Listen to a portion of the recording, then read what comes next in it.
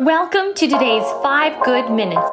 You're listening to today's inspirational message on the book of Jonah with Kurt Bjorklund. So I want to come back and ask a question that has been presented in a way throughout Jonah.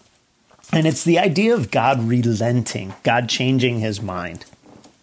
It says that God may yet relent or change his mind. And God then does change his mind, we're told. He relents. So he had planned to destroy Nineveh, and because of the actions of the Ninevites, God changed his approach.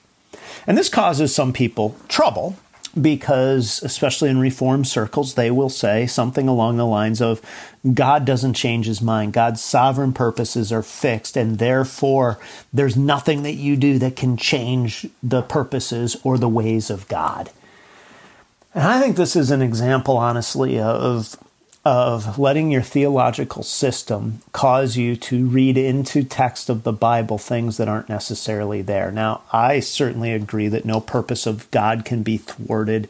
There are verses throughout the Bible that say that God does exactly what he wants. But it doesn't mean that God doesn't have an inner relationship with his created beings that can be responsive to real choices in real time.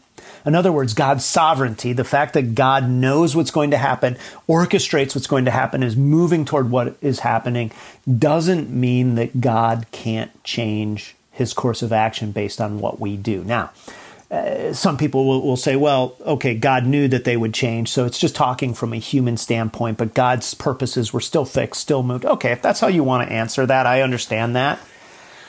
But that's not helpful for your own spiritual journey, because part of a spiritual journey is saying my choices have real consequences.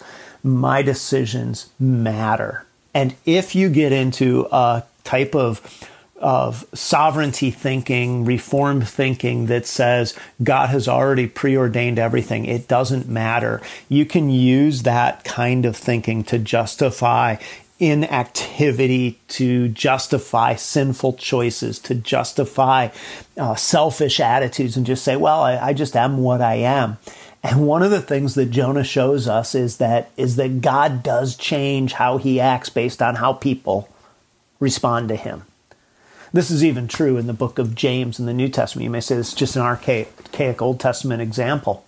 But in James, we're told in chapter 4 that you do not have because you do not ask. It's about prayer. And it's saying that one of the reasons that God doesn't work is because you simply haven't asked. Well, that means that, again, God responds to his creation.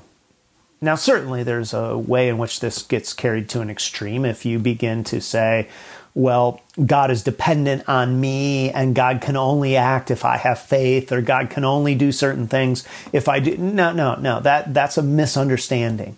But I think it's an equal misunderstanding to say God has so written the script of human history that there's no responsiveness from God to people. Simply reading your Bible pushes you to say that God responds to the actions, real beliefs, real repentance, real faith of people. And so while I completely affirm God is sovereign, I also want to affirm that your choices, my choices, have real consequences. And God interacts with your choices and my choices in a way that make a difference in our lives.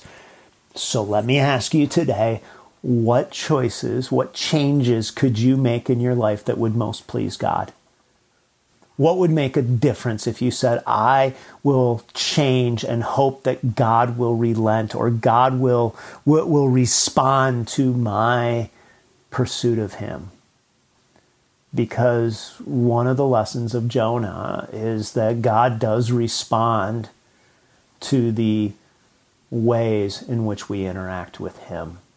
Never get into the thinking that simply says, God has fixed everything, therefore what I do doesn't matter.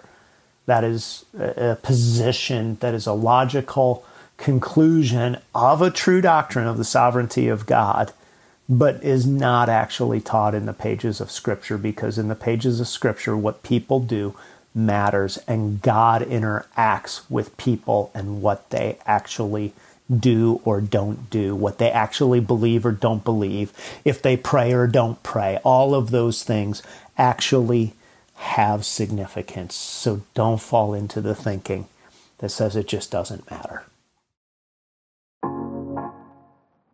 Thanks for joining us here today. There's a lot of great content to explore on Orchard Hill Plus and on the Orchard Hill main feed from the weekend. Have a great day.